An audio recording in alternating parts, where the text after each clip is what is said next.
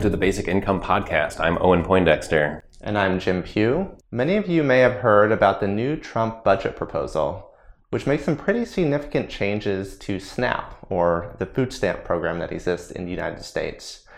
Now, we often talk about food stamps as a policy that we would like to see some changes to as basic income advocates, because we feel like the restrictions that exist on food stamps may be preventing people from making the choices they actually most need in different situations.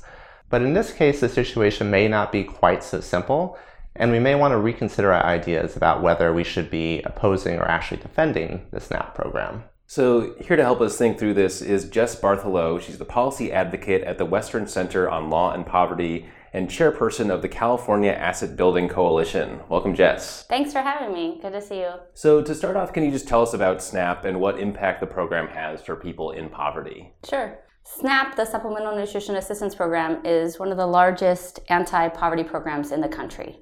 It serves over 40 million Americans, and here in California, about 4 million Californians on any given month.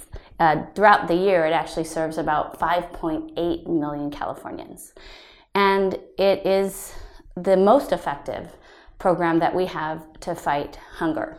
What it does is, for those people who aren't aware of how it works, is it distributes a food benefit. The SNAP program distributes a food benefit through an electronic benefit transfer program where recipients of the benefit get a card, and that card can be used at any approved grocery facility and sometimes restaurant for people who are elderly, homeless, or disabled to purchase food. And it's pretty simple. Every month they get the benefits loaded onto their card, and they can use that card up to the benefits that they receive. The benefits aren't a lot of money, but they do represent a significant portion of the food budget of families that receive SNAP.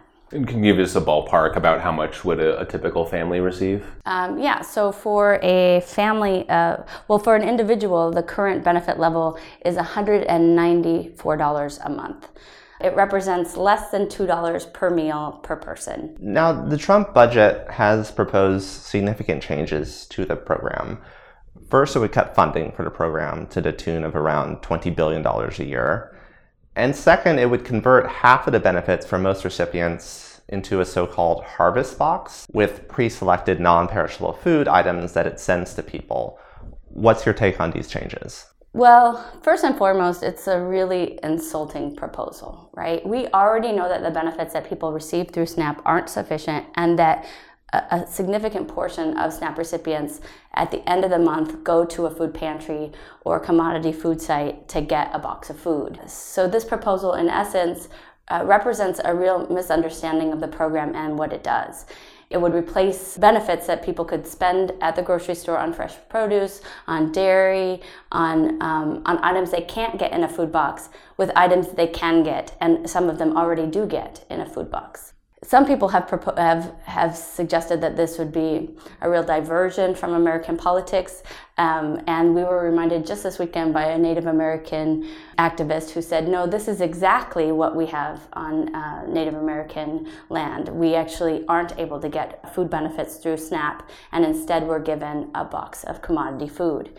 Now, we already know what the impact of those policy decisions have been in America. Native American communities are the hungriest in the country, and they also suffer from the highest rates of diet-related disease. So if we want to know what a Harvest Food Box program would look like, we need not look much further than our Native American communities. I thought that was a really important reminder, and especially because we forget that the SNAP program doesn't reach everybody already. And that's my second point, which is any proposal that's coming out of the Trump administration, as insulting as the policy is itself, the cuts are what we need to pay attention to. As you mentioned, this represents a significant cut in the program. This is a program that already doesn't serve all of those in America who are experiencing hunger or in danger of going hunger. It's going the wrong way, and this should be the message loud and clear. Whether or not Congress adopts the Harvest Food Box proposal, they will be eyeing the cuts, either by adopting parts of that proposal or some other proposal. Either way, if the program is undermined by cutting the funding, it's not going to be serving the people it serves today and isn't going to be addressing the already existent hunger in America. So thinking about that comparison to Native American communities, can you give us some insight into why that's such a failure? Yes. There are many reasons why a Harvest Food Box program wouldn't work. Again, the first and foremost is that it does so in a context of cutting assistance to the program. Secondly, the administration has proposed that if they adopt the Harvest Box program, they'll be gaining efficiencies in fighting hunger by being able to purchase at lower rates because they'll be purchasing in bulk and then distributing the food to people who would otherwise have to pay full price at the market. The reason this doesn't work is because at least all of the savings that they would get perhaps by purchasing in bulk, they would lose through distribution. You'd have to set up a whole completely different set of distribution. Today, the SNAP program, the way it works is it works hand in hand with the grocery industry so that people can use their benefit card in the places where they live and supporting jobs and economy in the places where they live. In fact, every dollar distributed through the SNAP program results in $1.74 in economic activity, and for every $1 billion that we distribute in SNAP, we create thousands of jobs. In California, it's over 13,000 jobs per billion, and that's because our economy is so reliant on the food industry. In economies that have less food industry, the boost to the jobs are smaller, but they're still quite significant. So we would lose jobs in the grocery industry, in the food packing industry, and instead we'd gain jobs in volunteer food distributors. This actually is a lose-lose proposition. Low-income people would have fewer choices when it comes to their food and their home dinner table, and the economy would have fewer jobs in the food industry. These jobs in general tend to be jobs that lead towards middle class and higher incomes as well. The other reason that the food box programs don't work is because they remove choice from low-income families. And one of the great pieces of research that has come out this decade has been to better understand the relationship between choice and diet-related disease. And what these researchers have found is that regardless of income, when somebody has a lack of choice, their cortisol levels go up, their stress indicators go up. For every choice that somebody has removed from them, whether it's at work or at home or meeting their own basic needs, the cortisol level increases, and it's that cortisol level that relates directly to a diet-related disease, specifically to diabetes, but also to high blood pressure and other diet-related diseases. So if we remove choice in the food budgets of low-income people, we will see an increase in diet-related diseases and probably then a cost related to healthcare, but also to their humanity, because we have removed choice from them. Finally, people who are low income, they have very precarious health situations. They are living shorter lives. Their lives are more likely to be impaired by disability and disease, and many of them are unable to eat the kinds of foods that would come in a food box, either because of that or because they have food sensitivities that are culturally more common. So, for example, if the government distributes cheese in a box, there are many Americans that aren't going to be able to eat the cheese, and that would be not an efficiency, but a waste. The same with peanut butter or bread. These are the kinds of things that my family received in a food box when we were kids, and we can expect that they'd come around again, right? Whether it's corn or dairy products or certain kinds of wheat. Even if we decide what kinds of canned vegetables people are going to eat, there will be a portion of the population that will be unable to eat those foods, and therefore the distribution will be wasteful, not efficient. So on a very similar note, SNAP is different from universal basic income in that it's both means tested and the funds have restrictions on them, namely for purchasing food items. So tell us more. I think you just gave some great reasons, but why should basic income advocates be defending SNAP in this situation? I think there are three reasons why we would expect basic income advocates to support SNAP and join us in the fight to protect SNAP in the coming weeks and months of this administration. First, this model of wealth redistribution using an electronic payment card so that people can spend the money in their own economies works. It's a long-standing program. It has measurable outcomes. We also, because of some unfortunate decisions over the past several years, which have allowed the program benefits to erode, we've been able to see what even small changes can make in the benefit level. So, for example, during the recession, President Obama and Congress passed the American Recovery Act. And in that act, they increased the benefit by approximately $28 for a family of 4. And researchers quickly jumped in to see what difference that little increase in benefit level could make in the purchasing power and the rate of hunger among the impacted families. And what they found was that it makes a significant impact. Recent research coming out of really longitudinal data shows that they were able to track the impact on communities when SNAP was implemented. Because it wasn't implemented evenly across the United States, they could see a difference when the program was implemented. And they're now academically able to show that with statistically significant information that in the communities that had access to SNAP, the very longitudinal outcomes were significantly different. They have better graduation rates, lower rates of disease, better maternal outcomes for the next generation of children. You don't have a program in America that has been so well studied, which is so regionally based as the SNAP program. And it provides, I think, UBI advocates a model for the things you might want to look at to research when we do get UBI in place, the ways to distribute it, the arguments to make for why redistribution in a very local way is beneficial to not just the recipients themselves, but to their economies. There are lots of lessons learned about the things that do work about SNAP that I would think that the things that are troubling to UBI recipients about SNAP should be minimized. That's the reason number one. SNAP is a program that works to redistribute money into the hands of the local economy, and so UBI recipients or UBI advocates should stand with us for that reason. The second reason is because the fight in America this week, this month, this year to protect the SNAP program, to protect both its structure and its benefit level, is one that will be taken up by anti-poverty advocates across the country. This will be unifying. We will come together in ways to protect this program that we've never seen before. If UBI advocates are not at that table, people will remember that. This is something that we're coming together with, and I know that there are people who will say UBI is not necessarily about ending poverty. There'll be critics of the UBI movement who will say that the UBI advocates don't care about low-income people. One way to prove them wrong is to join us at the table to save SNAP. Third, it's the right thing to do. You know, at the very kind of heart of the UBI movement is to preserve America as a place where everybody has opportunity.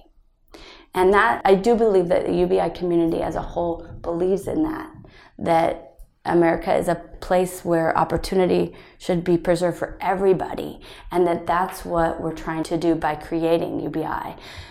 That opportunity is undermined every day for every child that goes hungry. When a child goes hungry, their brains are reconstituted in a way that makes it very difficult for them to exit poverty. The children and young adults that you're trying to advocate for by creating a UBI system are not going to benefit fully from that system if they're hungry today as children, if their mothers are hungry while they're in vitro.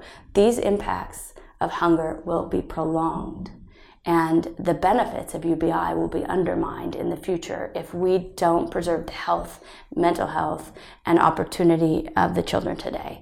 And to do that, we have to save the SNAP program. Yeah, I think that finding around what $28 a month can do for a family is really striking, because I think a lot of UBI advocates will say, well, you know, it doesn't really count until you get up to something like $1,000 a month, when, you know, $50 a month is really transformative for so many people. So what can people do to protest these cuts or to make a difference here? I think that there are a number of things that I would advise people to do. If you're with an organization and you can sign up as an organization with the national effort, you can do so through the Coalition on Human Needs. You can sign up to get their action alerts, join their calls, sign organizational support letters, etc. You can also follow the Food Research and Action Center and the Center on Budget and Policy Priorities, who've been posting regularly about the impact of these proposals and how to get involved at kind of the organizational level. For individuals, there is the growing Poor People's Movement campaign, where individuals can learn about very regional and local direct action, as well as meetings and individual action that can be taken. And they are taking on this issue as well as other issues. And so that's the Poor People's Campaign.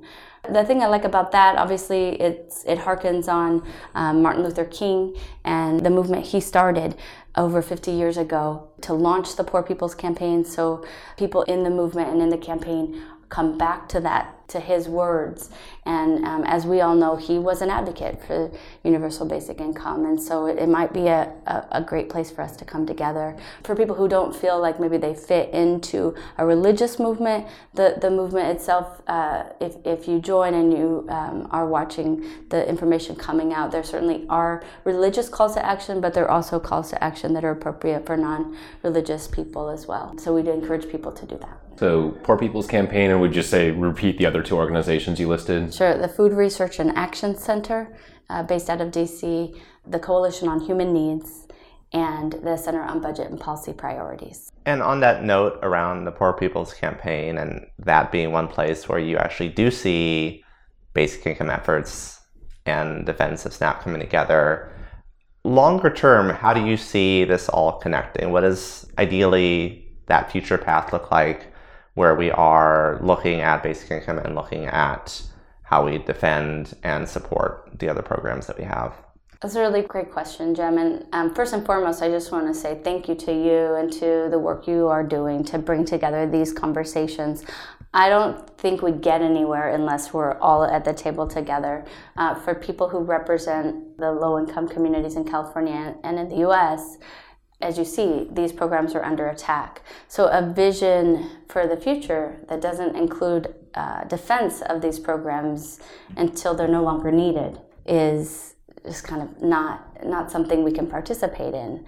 But I think if you talk to any SNAP advocate, we all know that people don't grow up thinking, gee, I wish I were on SNAP. You know, as I heard one person explain, she said, I never actually felt poorer than when I was on SNAP, right? This is not a future that we want to have more people on SNAP. The future is that we want SNAP to not be necessary.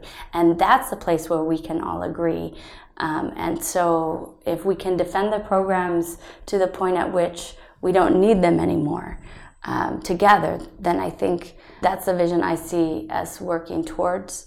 You know, if the UBI community can come to the basic needs community and safety net community to help defend those programs, and then help invite people advocating and working and toiling away in that world, invite them to see a world in which we don't need these programs, I do think we'll find a sweet spot where we can be working together more and better. All right. I'd love to see that. Is there anything else you'd like to add? No, I would just say thank you again for having this conversation, and I look forward to seeing all the UBI advocates who tend to be, you know, very thoughtful and creative coming to work with us to defend the Supplemental Nutrition Assistance Program.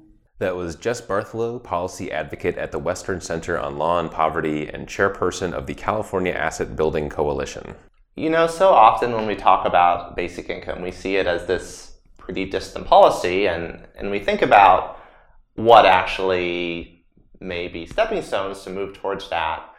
But it's a really important point that Jess made, that if we're serious about what basic income is going to accomplish being our priority, if we really want to lift people up, it can't just be about that faraway view of where we're going. We need to actively be fighting to defend what we have today that isn't perfect and hopefully at some point may not be necessary, but is doing really, really important work as far as lifting people up and helping to give them some push out of poverty. Right. There's a freedom to feeling like we're not politically all that close to a basic income, at least in the US, and it lets you kind of dream up what is the most ideal scenario. But we're probably not going to get our most ideal scenario, and obviously there are a lot of different ideal scenarios out there, but we do have programs right now that are doing a lot of good work to fight poverty, and a lot of that goes pretty under the radar. And so yeah, it is really important that if we're serious about not just the ultimate vision of basic income, but the effects that we want to see, especially for me in terms of fighting poverty, that we're at the table for things like defending the SNAP program. And this is also just such a textbook case of advocating a far more paternalistic approach to accomplishing something. So even if you recognize that there are things we could do that could improve SNAP today, this is so clearly going in the wrong direction that we should be crystal clear that if we support the idea of giving people agency with their benefits, what's being proposed now is wrong, and we should be standing up for that. I think it's worth pointing out that Jess, who's someone who is so far into the world of fighting poverty, wants to see a world where we don't need programs like SNAP. So it's not just about defending this one thing in perpetuity. It is a stepping stone toward things like basic income, where we don't have the current conditions we have now, but we do have the current conditions we have now. And SNAP is something that's already in place and does provide a fair amount of freedom for something that everyone needs. Well, that'll do it for this episode. Thank you to our producer, Eric Davison. If you like what you hear, please do make sure to rate and review us on Apple Podcasts or the podcast service of your choice. And please do tell your friends who you think might be interested about this podcast. We are always looking to reach new people. We'll talk to you next time.